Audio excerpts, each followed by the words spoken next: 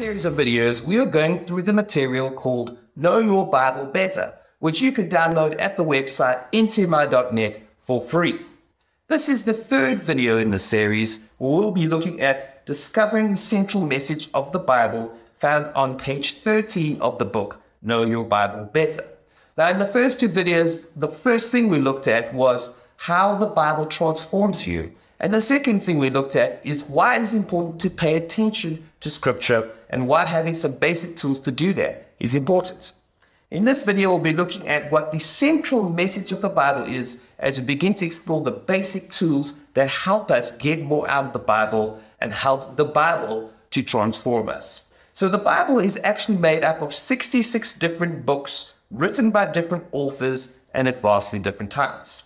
Now, in this section, we might go through a few things that are a bit technical. They aren't difficult. They are just a few tools for you to know that will help you place each book and each verse that you read in its context. So understand that Genesis is dated at 1445 to 1405 BC. And the historical books of the Old Testament take us through Israel's story from about 1400 to 400 BC. And the last book of the New Testament is dated at 94 to 96 AD. So as you can see, the Bible is a book that spans thousands of years, but also spans several different kinds of genre. Now, why is this important?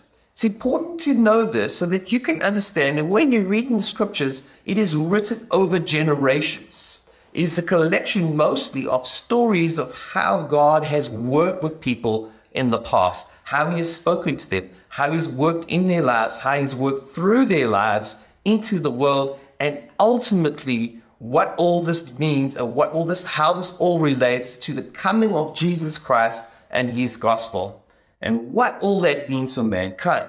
So not only does it span generations, but it also, the Bible uses different kinds of genres. So it contains poetry and song in the Psalms. And it has traditional Hebrew wisdom literature, which is a kind of genre of its own in Proverbs and Ecclesiastes and Job. And by the way, Job is the oldest book of the Bible. Song of Songs we see in the Old Testament is an interesting mix of love poetry and wisdom literature. And in the New Testament, we have the historical accounts of Jesus' life and teachings, which are also a unique genre of their own. We have the historical account of the church in the book of Acts. We have Paul's letters and Peter's letters and John's letters. And then we have what we call apocalyptic literature, which is also another unique genre of its time. And we find this in the book of Revelation. So with all of this, understanding all the generations the Bible has been written in and understanding all its genre, it's interesting that the Bible still has one consistent message, but just told in different ways. So knowing what that simple message is will give you the principal key to unlocking the Bible. So what is the central message? Well, it's this. The Bible tells us who God is and how we can know him. Again, I'll say it. The Bible tells us who God is and how it is that we can know him. Or we could put it in another way. It's the one word of the one God about the one way of salvation. That's a definition given by Matthias Media in their material, 6 Steps to Reading the Bible. So this one word or one message, however, is told in many, many different ways. And the point for you as you approach the Scriptures and study them and read them and try and get to know them is to find out how this message is being told in that particular book. So we might know that Jesus is the only way to salvation, but simply knowing it as a fact is not helpful. It is helpful, but it's not enough. Especially when life gets tough, when we suffer loss, when we're faced with skepticism, when we are facing relationship breakdown, when we're facing all sorts of hardship, or when doubt comes or temptation strikes. Or even when life is good and we're kind of coasting through life, enjoying prosperity, nothing coming against us, enjoying our relationships.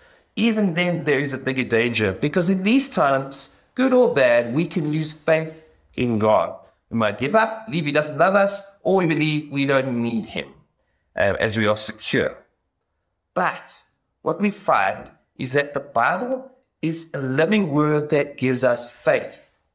It is a book, it's God's scripture working through it like Romans says, Romans 10 says that faith comes by hearing the word of God. As God's word is preached and proclaimed to you, and as you read God's word and come to grips with it, you receive faith. And this faith that God gives us transforms us into people of love and gives us his revelation to live out into this world. So it's not enough to know facts. Our faith and our theology and our worldview and our philosophy of life must be livable. There are many philosophies out there that are brilliant in terms of how intelligent they are, and they're so logical, but they're not livable. There are many theologies the same. We can get stuck in intricacies of theology and yet find that it has no bearing on our lives. But the Bible rather shows us a theology that is livable. And ultimately does this by showing us who God is and how we relate to him. And it actually shows us this mostly through story, showing how God has worked through others. So here's a few things that's good to know. Number one, how the Bible is broken down. So here's how the Bible is broken down. There's a table that you can find on page 16 of the book, Know Your Bible Better. And this table shows us the basic way you can see the Old Testament and the New Testament are broken down and how these correlate with each other. So the Old Testament, we have the law books, we have the historical books, we have the wisdom books, and we have the prophetic books. In the New Testament, we have the Gospels, we have the book of Acts, we have the letters, and we have the book of Revelation. Now, why is this breakdown important? Well, as soon as you understand where each of these books basically fits in, when you read those books, when you read those letters in the New Testament, for example, or the wisdom books in the Old Testament, you know how you should read them. You know, you don't read poetry as a historical account, or you don't read a science textbook as poetry. So understanding the genre and the reason something is written is very, very important. So the first section on this table we see is that Testament's foundational section. So in the Old Testament, we have the law books in the Old Testament, which is Genesis to Deuteronomy, basically. And these tell us how God picked out Israel from the fallen nations of the world and made a covenant with them. The law, which is the Hebrew word Torah, outlines the essential elements of that covenant through both the abstract things it says and through the story. Likewise, the New Testament's four Gospels, Matthew to John, are the foundation of the New Testament and record the life and teachings of our Savior and Lord Jesus Christ. So ultimately, the whole Bible actually hangs on the revelations of Jesus, as he is ultimately the revelation of the whole Bible. The point of all the stories is ultimately to show that Jesus is come, has come, he's our salvation, he is our righteousness, and in him we find God and become human beings, basically. Again, God restores his image in us. So since the Bible is the one word about the one God and the one message of salvation, we find that Jesus is the word. Jesus is that method of salvation, the Son of God, the perfect representation of the Father. If you want to know what God is like, you look at Jesus. So how the Bible is broken down, the next section on the table there is each testament's history. So all the historical books in the Old Testament showcase how God kept his covenant with Israel, even while Israel kept failing at their side. So likewise, then you find the book of Acts is the church's history document, showing how Jesus kept his promise by sending his Holy Spirit, and how his people, the church, began to work with that promise and impact the world because of his gospel and his spirit. Very different. The church, while has failures, still largely succeeds because of the giving of the Holy Spirit, whereas the law could not give that life. Number three, on the table there, we find the wisdom books and the letters. In the Old Testament, the books of Job to Song of Songs are called the wisdom books. These are often quite devotional in nature and present guidance to God's people on how to deal with the problems of the world. And in the same way, each of the New Testament letters, the letters from Paul and Peter and John, James, can provide guidance to the problems and questions that we encounter in the world. But there is a difference between the two. The difference is this, that the Old Testament wisdom books are mainly man's wisdom, whereas the New Testament books are mainly based on God's wisdom in the gospel and the gift of Jesus. It's an important thing to understand that, like when we read the book of Proverbs, Sometimes we may say, I did this, I did what Proverbs says to us we must do, but I did not find the outcome that Proverbs promises. Well, it's because Proverbs is not a book which is full of guarantees, but it is full of book of general wisdom. And if you generally do A, generally B will happen, but sometimes it doesn't. What do you do when it doesn't? Well, God then gave the book of Job to in the Old Testament, which kind of works through when things don't. And what we find in the book of Job is that ultimately what matters is trust and faith in God. And the New Testament outlines and begins to unpack that concept in the gospel and the gift of Jesus. And then we find the prophetic books in the table there. In the Old Testament, the books of Isaiah and Malachi record what God said to his people through his prophets. And when people think prophecy is only about telling the future, which isn't necessarily wrong, we find that the main point actually of prophecy is what God is saying to us now through it in the here and now. In the New Testament, there's only one primarily prophetic book. We find some prophecies scattered through the letters and so on and so forth, but there's only one primarily prophetic book in the New Testament, and that is the book of Revelation. So we are likewise not treated as a book telling us about the future, but a book telling us how to live in the now. So we'll get into that in a bit more. But why this breakdown is important is it helps us to quickly place each book in its broader context, and then in the specific context that that book was written in. So this is important. It's important to place each book in its context, because then we'll not make the mistake, for example, of interpreting the book of Revelation literally when it should be interpreted allegorically. The book of Revelation uses picture language.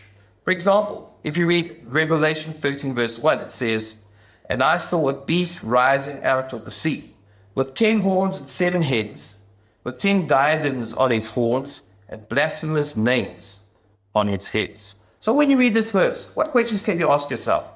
Will one day a real, literal beast rise up from the sea with 10 horns and 7 heads and diadems and crowns and a whole lot of names?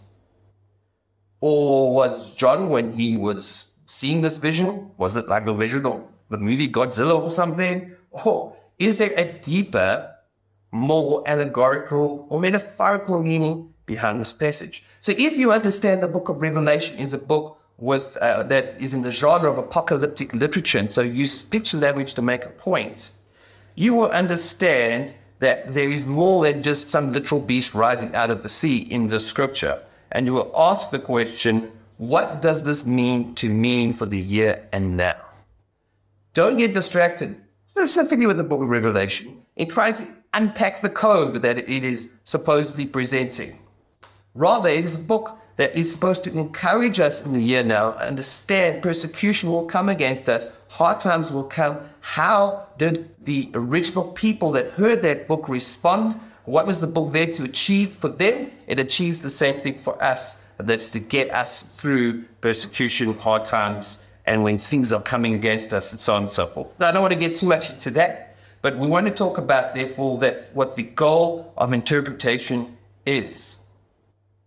So, listen to this. What was the original author communicating to the original readers, and how is that applicable to today? As we read the scriptures, as you read scripture, as you read a difficult scripture, as you read a difficult book like the book of Revelation, you ask yourself this question. I'll say it again. What was the original author communicating to the original readers? And how is that applicable today? We call this the author intended meaning. However, most of us are inclined to look for a reader response meaning, which is, in other words, is when we read the work as if it was addressed directly to us. It's an important distinction to remember that Kevin Gary Smith, in his book, A Practical Guide to Studying God's Word, says, the books of the Bible were written for us, but not to us. They were written for us, but not to us. Each passage you read has one meaning to its original hearers, but it will have several different applications for today. So when they read it, they understood its meaning. But the applications change over time depending on the context that you find yourself in when you read what was given to them. So you must understand the context. These are two keys. Number one, understand the context. Who were the original hearers? What did the writer originally mean when he wrote that to them? And number two, what is the application for today? So you can learn about context and understand that each passage you read has a context within the passage even that you must attend to. If you read a verse, there is a context to that verse. There's verses before it, verses afterwards. There's the chapter it's in, there's the book it's in, and so on and so forth. So to help me with this, there's a diagram on page 21 of the material we're going through. And this diagram kind of gives you an understanding of the larger context you have to look. You have the verse that you're reading, and you must come to grips with the context of that verse in the passage. Then you have the context of that passage in the chapter or section that you're reading. Then the context of the book that you're reading. Then the context of that book in the Old or the New Testament. And then with all of that, we're asking the question, what is the message of the whole Bible? So all these contexts fits into each other. So you can't come up with an idea and just try and find biblical support for it. This is the word eisegesis. And that leads to false theology and false application. Now, what would be the point of that? What would be the point of having an idea and finding the Bible to support that idea? That would lead to no change. That would lead to just your idea, once again, living and existing. Good idea or bad idea, but it leads to no change, no transformation. There's no point to that. But instead, we have to let the Bible tell us what it is actually saying. We call this exegesis. Rather than reading into the passage your meaning and ideas, you read out of the passage its meaning and its ideas. And this leads to us living according to the truth of God's word and therefore transformation. So here's a couple of tools that can help you through this process. There is such a thing as the plain meaning of Scripture, and we are trying to uncover it. Many times try and understand our own perceptions, our own prejudices, and work through those and get those out of the way so we can get to the true meaning of what it is that God is saying to us through Scriptures. So a couple of things that can help you. A, get yourself a good study Bible. Now before you do all this stuff, try and grapple with the Scriptures yourself and speak to the Holy Spirit and let Him talk to you. Once you've also done that, you kind of reach the limit, get yourself a good study Bible. Often these come with a brief introduction to each letter. Read these, they'll give you some context, some things that you can work with. B, use Bible commentaries. There are many free ones now available online. Websites like BibleHub.com or BibleGateway.com give you a collection of different commentaries. C, ask a leader. Remember, we work this out in our community, in our local church. God has given us the church to work this in and through with. And D, do lots of reading, especially of books that like to talk about the Bible, such as Michael Eaton's Preaching Through the Bible series. That's one we recommend. So now we're going to do an exercise that you find in page 23 of this material. And in this exercise, we're going to just briefly look at the context of 3 scriptures that society and people generally love to quote for all sorts of reasons. And when you read these scriptures, these verses, I want to ask you to think 2 things. A, how you think about this verse, just as you read this verse before you look at the context. And B, how others have used this verse. For example, the first one, judge not that you be not judged. Matthew 7 verse 1. People use this all the time for various and many different reasons. But now go to Matthew 7 and look at the context. Look at the verses before, the verses after, the chapter. Understand the book, that this is a teaching of Jesus. Look at what Jesus was saying about these words in its context and see if how you thought about this verse and how others have used this verse is actually the right application of this verse. Number 2, another scripture you can do the same thing with. Philippians 4 verse 13. I can do all things through Christ who strengthens me. People quote this all the time. They run a race in the athletics and they win the race. They say, I can do all things through Christ who strengthens me. Go to Philippians 4, read the context it's in, and come to grips with how you thought about this verse before and how others have used this verse, and decide if the application that you've used or others have used is correct. The third one is God is love. John 4 verse 16, people love to quote this to validate all sorts of things, in fact. Once again, go to the context of the verse and see if people, or even you yourself, are applying that verse correctly. Look at the immediate important context of these verses and write down your thoughts, apart from any preconceived notions of how you or others have used or even been taught these scriptures. Find out for yourself what these scriptures mean, what a good application of these scriptures are. Write down how your mind has changed, and if there's any other examples you can think of, go ahead and do the same exercise.